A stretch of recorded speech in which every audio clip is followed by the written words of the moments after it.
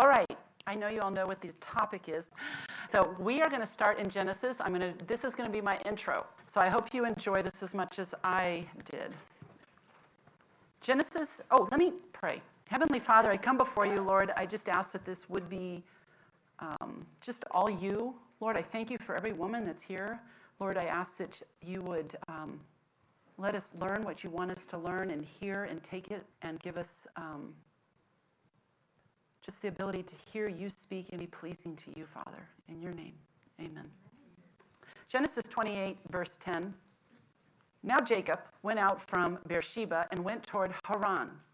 So he came to a certain place and stayed there all night because the sun had set. And he took one of the stones of that place and put it at his head and lay down in that place to sleep.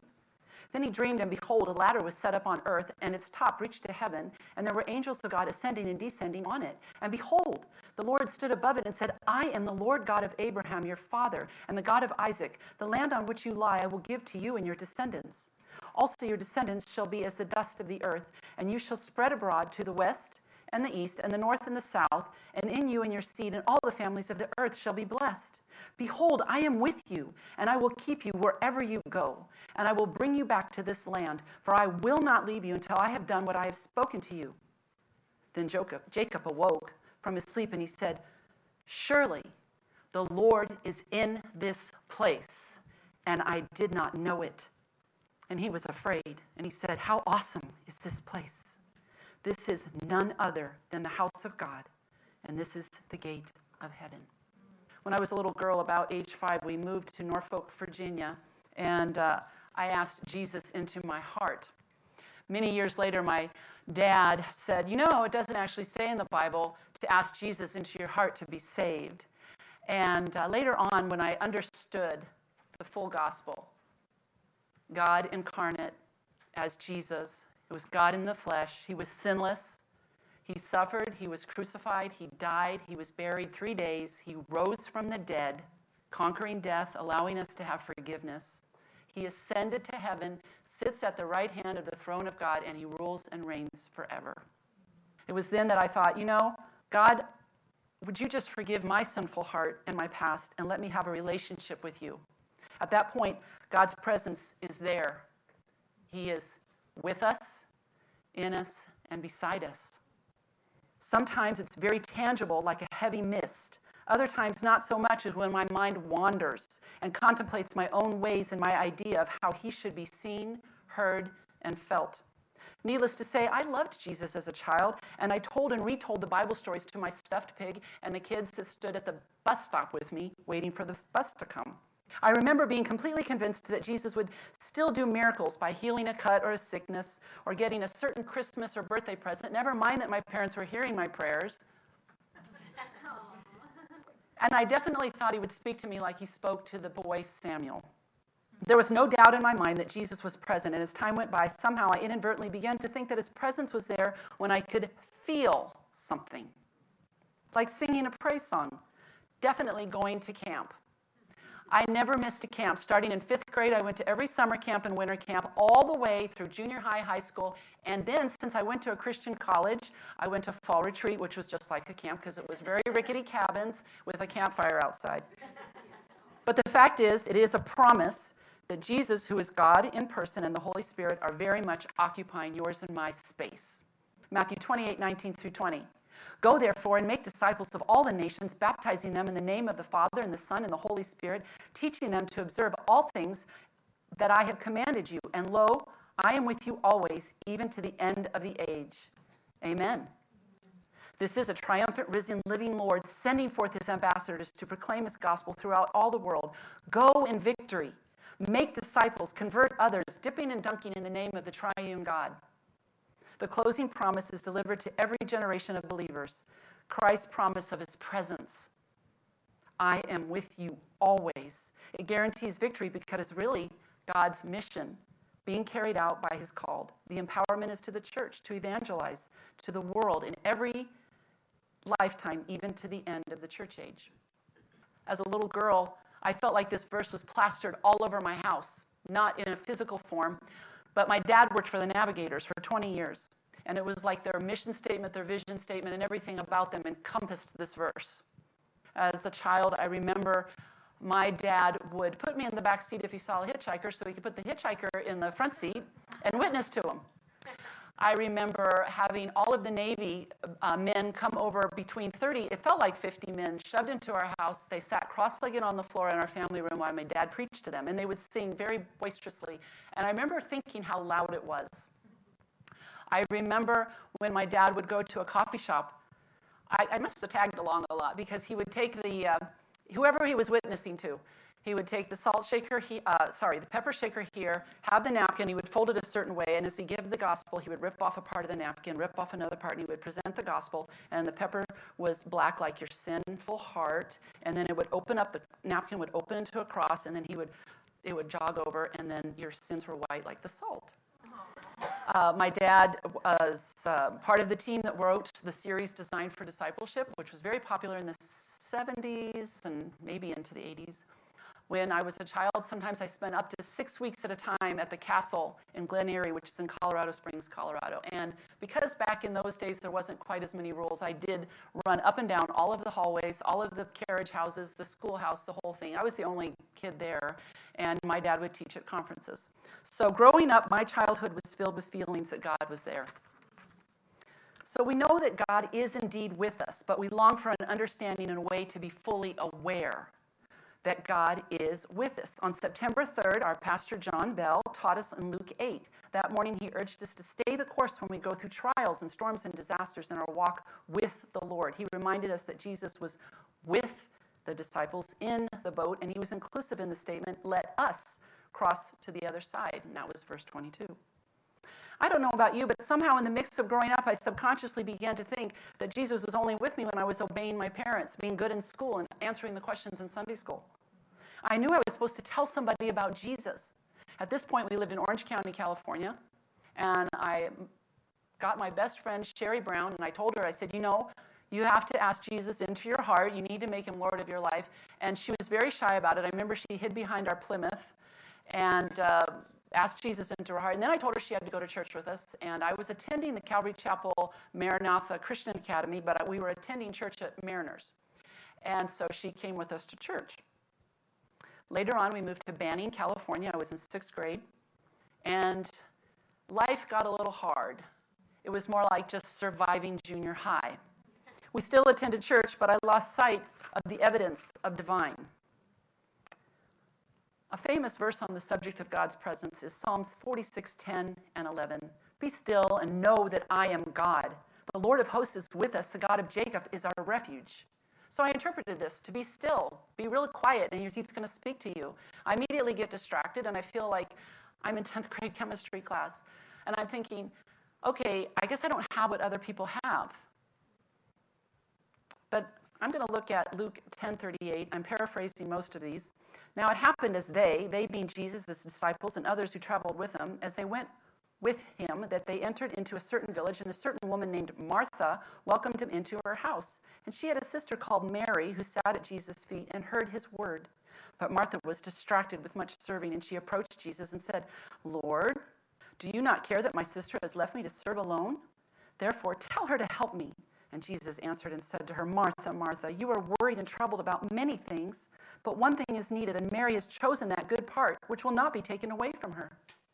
So despite the chatter of the home, despite the pots and pans, despite Martha's looks of disdain, despite the company coming in and needing a drink of water or their feet washed, somehow Mary could be still in the presence of Jesus as if it was God himself, because no one had ever spoke like this before.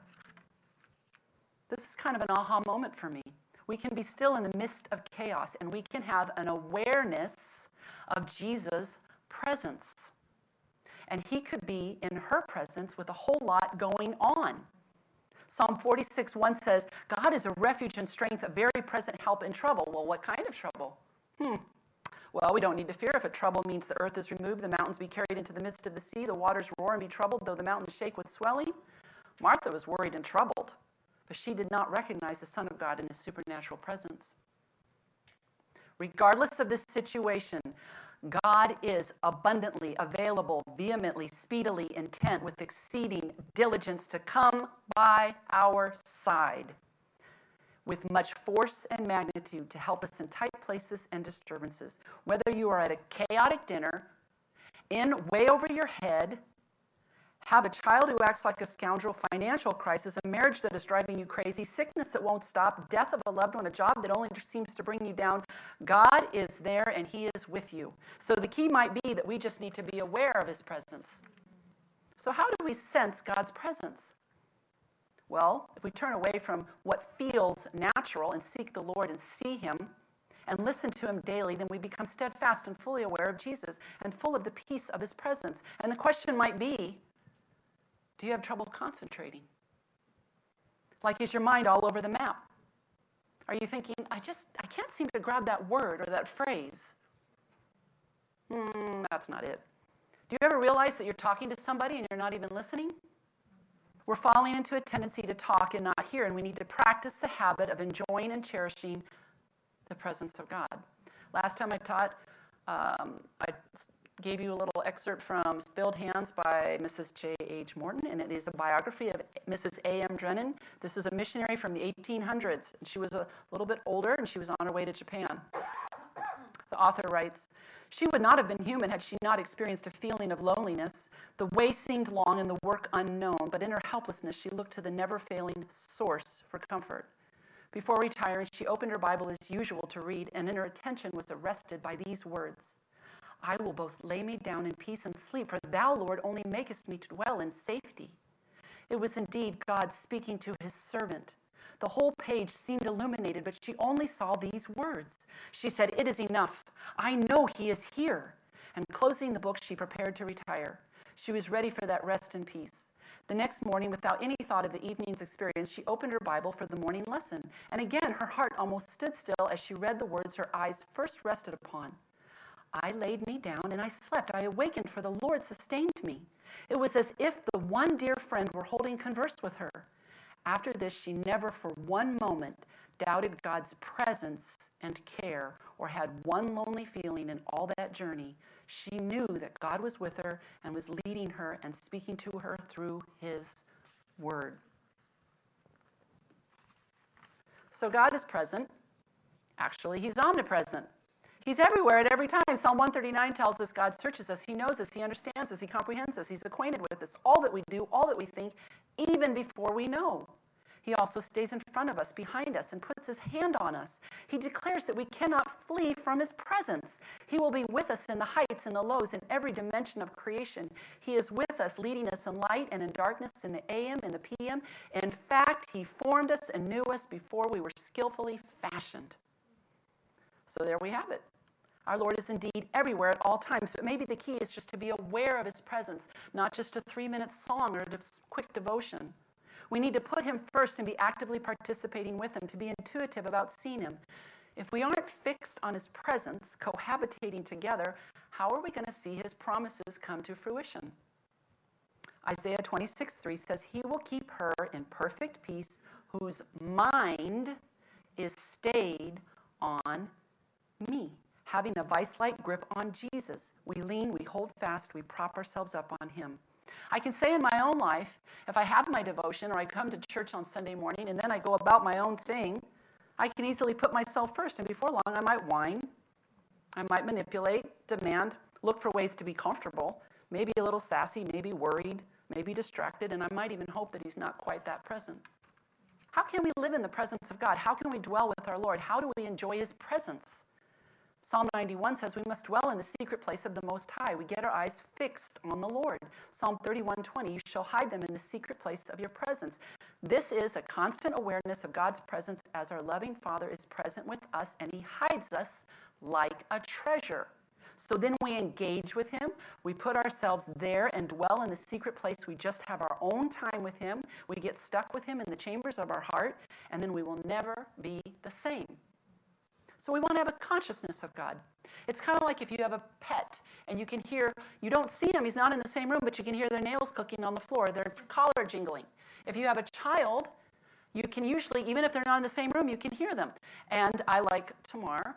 I had a son when he was 4, he liked Legos too. And he would be upstairs and I could still hear him raking through the Legos. And then it would get quiet while he attached it. And then he would rake again. And it was kind of comforting as a mom because you knew exactly what he was doing. My daughter, on the other hand, was very quiet. She read a lot of books.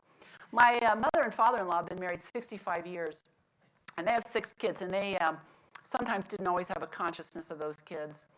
So, as you know, since I said it was my mother and father-in-law, my husband is Robert. Back then he was Robbie. So it went like this: David, Danny, Robbie, Jimmy. And they were the first 4. And then about 7 years went by, maybe 8 years, and then Tommy and Julie came along. So this one particular time, it was April 1st, and my husband, Robbie at the time, was best friends with his younger brother, Jimmy. They were about 18 months apart, and they come barreling down the stairs and said, "Mom, we want breakfast." And she says, "Hey, I need you to go upstairs and check on Tommy." Now, at this time, Tommy was only 1 year old or so. So they went running back up the stairs, opened the door, and there was Tommy. He had managed to take the diaper off, grab everything that was semi-solid, a lovely color brown, and smear it all over the wall, the crib, the sheets, and himself. So Robbie and Jimmy went to the top of the stairs and yelled down, "Mom, get up here quick!" And she stood at the foot of those stairs and she went, "April Fools!" And she got to giggling, and when Rob's mom starts laughing, it's contagious. And they just and when my husband tells the story, he says they started running around the upstairs. They didn't know what to do. Their hands were on their heads, and they were going, "No, really?" And then she said, "April Fools." And when she laughs, then it got them laughing, so she didn't believe them because they're all laughing. So they finally get her up there, and then she had the mess to clean up. So we do want to have a consciousness of our kids, but most certainly we want to have a consciousness of our Lord. And I am going to paraphrase from Streams in the Desert. This is Samuel Dickey Gordon.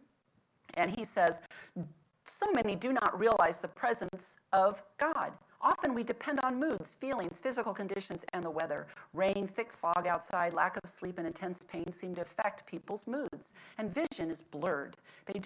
Do they not realize his presence? Better than realizing is recognizing his unseen presence. His presence is wonderful, quieting, soothing, calming, and warming. So recognize the presence of the Master.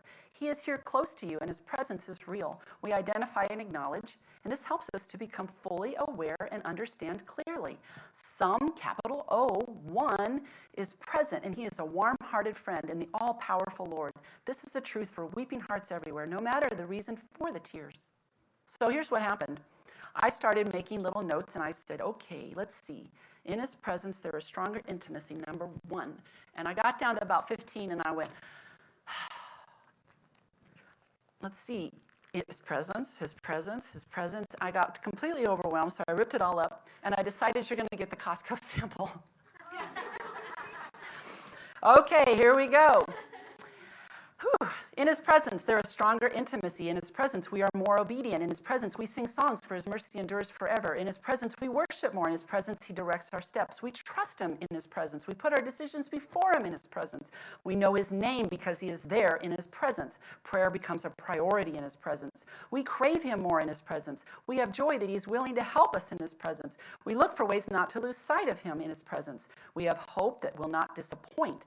Darkness flees, for we have the light of life. We are surrounded by songs of deliverance in his presence. We have our life, we move, and we have our being in his presence.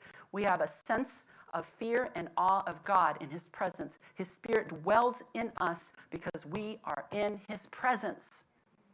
My promise verse when I was writing this, the Lord is near to those who call upon him, to those who call upon him in truth. Psalm 145:18. Interestingly, Jonah tried to flee God's presence. Jonah 1:3. But Jonah arose to flee to Tarshish from the presence of the Lord. So first he sunk low by getting in the boat. Then he sunk low by going to the bottom of the boat. Then they took him and threw him in the sea, so that was pretty low. Then he got swallowed by a big fish, so who knows how low he went. Guess what he discovered there? Presence of the Lord. Even the most righteous people sometimes don't sense God's presence. God called Job blameless, upright, one who feared God and shunned evil. God called Job his servant. Yet in Job 30, verse 20, he says, "I cried out to you, but you do not answer me." We have times like this, even the most righteous. We need to develop the skill of savoring our Savior. We need to develop the skill to treasure his presence. Luke 2. In Luke 2, we see Mary. I feel like nothing was squandered on Mary. I'm going to paraphrase again. Joseph took Mary, who was with child, to the city of Bethlehem so they could be registered. And it was while they were there, she brought forth her firstborn son and wrapped him in swaddling clothes and laid him in a manger, because there was no room in the inn. Now there were shepherds living in the fields, watching their flocks by night. Behold, an angel of the Lord stood before them and shone around them, and they were greatly afraid. The angel said, "Do not be afraid, for behold, I bring you good tidings of great joy, which will be to all people. For there is born to you a Savior, which is Christ the Lord, and you will find the babe in the city of David lying in a manger." And suddenly there was an angelic host praising God and saying, "Glory to God in the highest, and on earth peace, goodwill toward men." And when the angels had gone away, they made haste and found Mary and Joseph and the babe lying in a manger. When they had seen him, they made widely known the saying which was told them concerning this child. And those who heard it marveled at the things told by the shepherds. But Mary kept all these things and pondered them in her heart. Kept in the Greek is suntereho, to keep closely together, mentally remember, keep, observe, preserve, keep in mind. Pondered is sumbalo, to make, encounter, to meet with, to throw or bring together, to bring to one's mind. When was the last time you just kept Jesus closely enough to preserve your time with him? When was the last time you encountered him and kept the meeting in your mind? When you just cherished the moment. So we need to develop the skill of inviting our Emmanuel. Luke 2:27, so they took the child called Jesus to the temple to offer a sacrifice, and Simeon, who was filled with the Holy Spirit, took him up in his arms and blessed God and said, "Lord, now you are letting your servant depart in peace, according to your word, for my eyes have seen your salvation, which you have prepared before the face of all people, a light to bring revelation to the Gentiles and glory to your people Israel." And Joseph and his mother marveled at these things which were spoken of him. Marveled is thumezo, to wonder, admire, marvel, have admiration, to be wondered at. Have you just stopped in God's presence in complete marvel and wonder? Luke 2:41, his parents took the boy Jesus to the feast of the Passover, which was the custom. And when they finished the days, as they returned, the boy Jesus lingered behind. And they did not find him, but they returned to Jerusalem seeking him. After 3 days, they found him in the temple, listening and asking questions of the teachers. And all who heard him were astonished at his understanding and answers, amazed. Mary said, "Son, why have you done this to us? We have sought you anxiously." And Jesus said, "Why did you seek me? Did you not know that I must be about my Father's business?" They went back to Nazareth, but his mother Mary kept all these things in her heart. In the ESV, his mother Mary treasured all these things in her heart. This word is diatreho, to watch, observe, to watch strictly, to keep continually, carefully. Are we continually keeping them in our sight? When my daughter was reading a lot around 4th grade, one of the series of books that she read was called Cam Jansen. And Cam Jansen was a detective, and I imagine this little girl was somewhere between the ages of 10 and 12. And so you'd have the case of the missing backpack, the case of the missing lunchbox. And when she would find a clue, she would take the invisible camera like this, and she would blink her eyes and snap the invisible camera, and she'd go blink, and then she would remember in her mind the clue.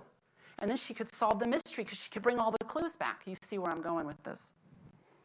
All right, I brought a prop. When we all graduated from college,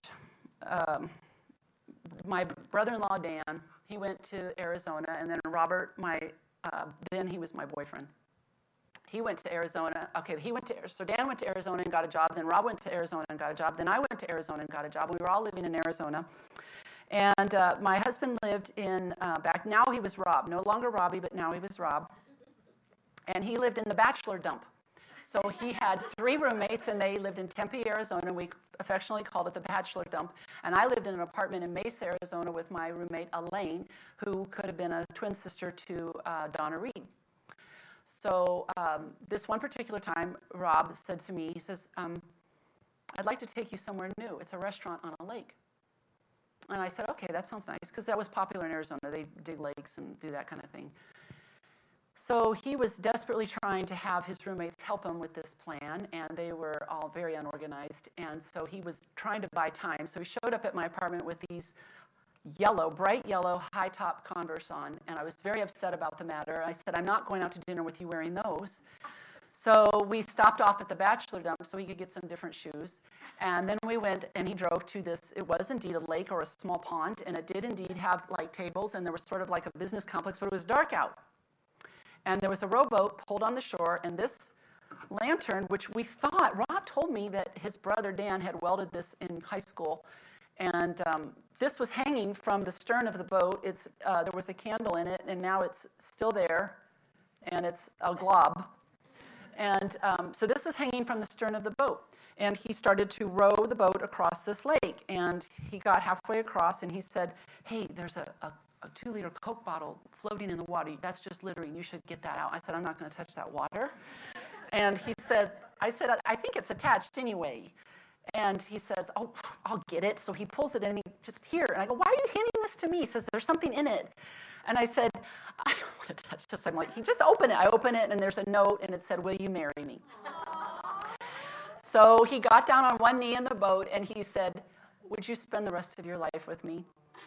And I was supposed to say yes, but I was so caught off guard with the whole thing, and I just was like, yeah. And so he goes real loud, because this was supposed to signal the roommates on the other side. He goes, she said yes! And he had bought fireworks, and they were supposed to light the fireworks off. Well, they were bachelors, and they forgot the fireworks. So what I heard was, with their mouths going, pew, pew, pew, pew. He rowed to the other side, and one of the roommates pretended to be, or acted like a maitre d'. One was the waiter, and the other one was the chef, and made us a nice meal. So this is my, when I see this, I call to remembrance something that was very special to me. All right. Luke 24:13. After Jesus' death and resurrection, we come to the scene where 2 men were traveling to a village called Emmaus, which is 7 miles from Jerusalem. And they talked and reasoned and conversed about all that had happened. So it was that Jesus himself drew near and went with them, but their eyes were restrained. So they did not know him. And Jesus asked them what kind of conversation they were having and why they were sad. And Cleopas answered, are you the only stranger in Jerusalem, and have you not known the things that have happened? Jesus said, what things? And they said to him, the things concerning Jesus of Nazareth, who was a prophet, mighty in deed and word before God and people. But he was condemned to death and crucified. But we were hoping that it was he who was going to redeem Israel. Besides all this, today is the 3rd day since these things happened. Yes, certain women arrived at the tomb and astonished us. They did not find his body, but they came saying that they saw visions of angels who said he was alive. Others went to the tomb, but him they did not see. And Jesus said to them, O foolish ones and slow of heart to believe in all that the prophets have spoken. Ought not the Christ to have suffered these things and to enter into his glory? And he expounded by beginning with Moses and the prophets and all the scriptures concerning himself. Then they came to the village, and Jesus was about to leave. But they said, stay with us, for it is toward evening, and the day is far spent. So he stayed with them, and it came to pass as they sat at the table, and he sat with them, that he took the bread and blessed it and broke it and gave it to them. And then their eyes were opened, and they knew him. Opened is dianoigo, to open thoroughly, literally, figuratively, to draw out, open the eyes and ears, to cause understanding, to open the soul, to rouse desire to learn.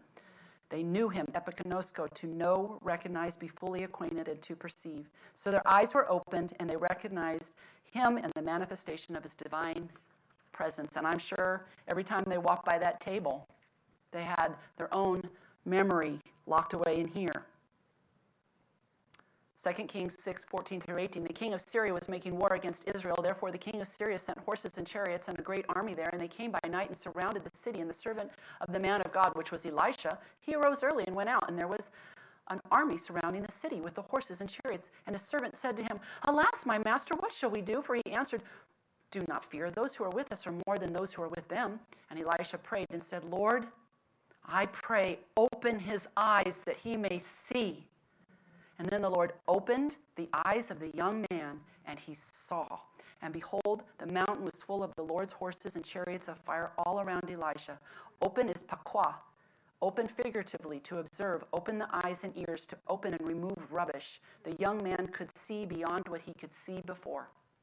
Ra'ah is saw, to see, approve, behold, consider, discern, gaze, and enjoy the experience. So we want to develop the skill of savoring our Lord, to treasure him. We approach the Word of God like there is nothing else on it like it on earth. We want to grab onto Jesus with the eyes of our understanding opened to be within inches of the time we get to see him face to face, tangibly, in real live form. There is so much going on around us, things that distract and cause trouble. But Jesus is a present help. And we want our eyes opened, for perhaps there is a whole squadron of angelic soldiers surrounding us. Is there anything more important than mindfully being aware that the Lord is in this place? And how awesome is this place? Right here in his presence. Heavenly Father, I come before you, and I thank you that you are present. We gladly give our hearts and our minds and our souls to you right now, Lord.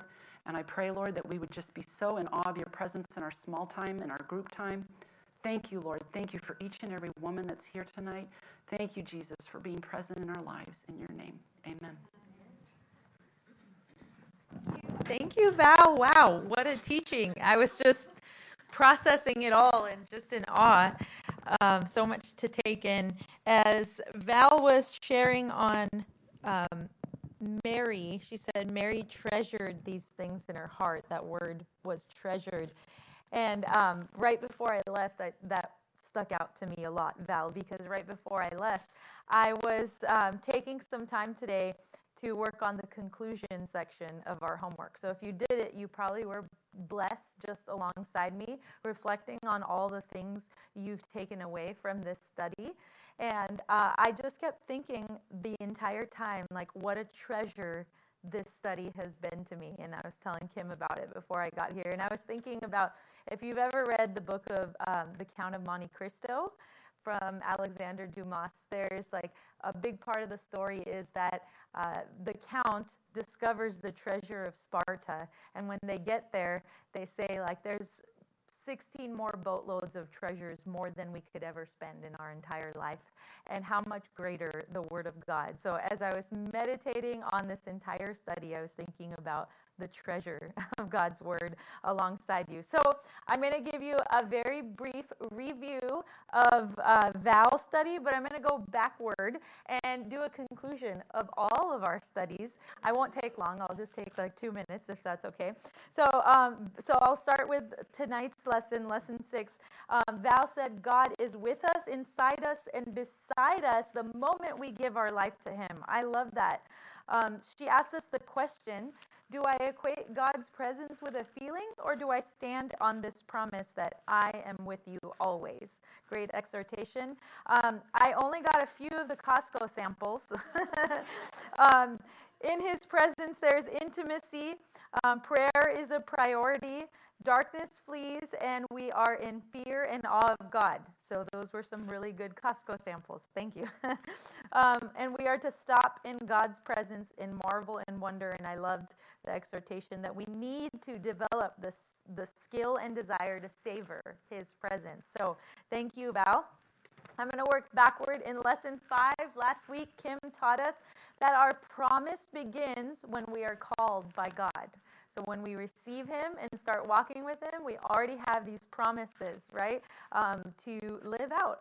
And all we can ask in our lives is to ask God what he wants us to do, right? In lesson 4, we learned that we are to believe God's promise over the promises of culture or lack of promises. We aren't to overweight, otherwise we'll miss the thing that God has for us. And the Holy Spirit always works in fresh ways. So be open to the work of the Holy Spirit in fresh ways. Back to lesson 3, Val also taught us the importance, I love this, I've been thinking about it a lot, of sacrifice and surrender, right? And God's grace when we only do one of the two. But we should couple those together, right? To make the sacrifice God is calling us to do and to surrender in that process. In lesson 2, we are to encourage others through the promise of God. So many believers and unbelievers need to know the promises of God, but as believers, to be reminded and encouraged in the promises of God. And that takes us to lesson 1, where Kim told us that we have over 3 1,000 promises from God, and we are to pray these promises back to God, right? And I loved her exhortation that whenever you see it in the Bible, underline a promise from God. So with that, let's get into our group time. My group will be over here, Kim's group back there, Val's group over there, back there, and then Jill's group is over here. Yay!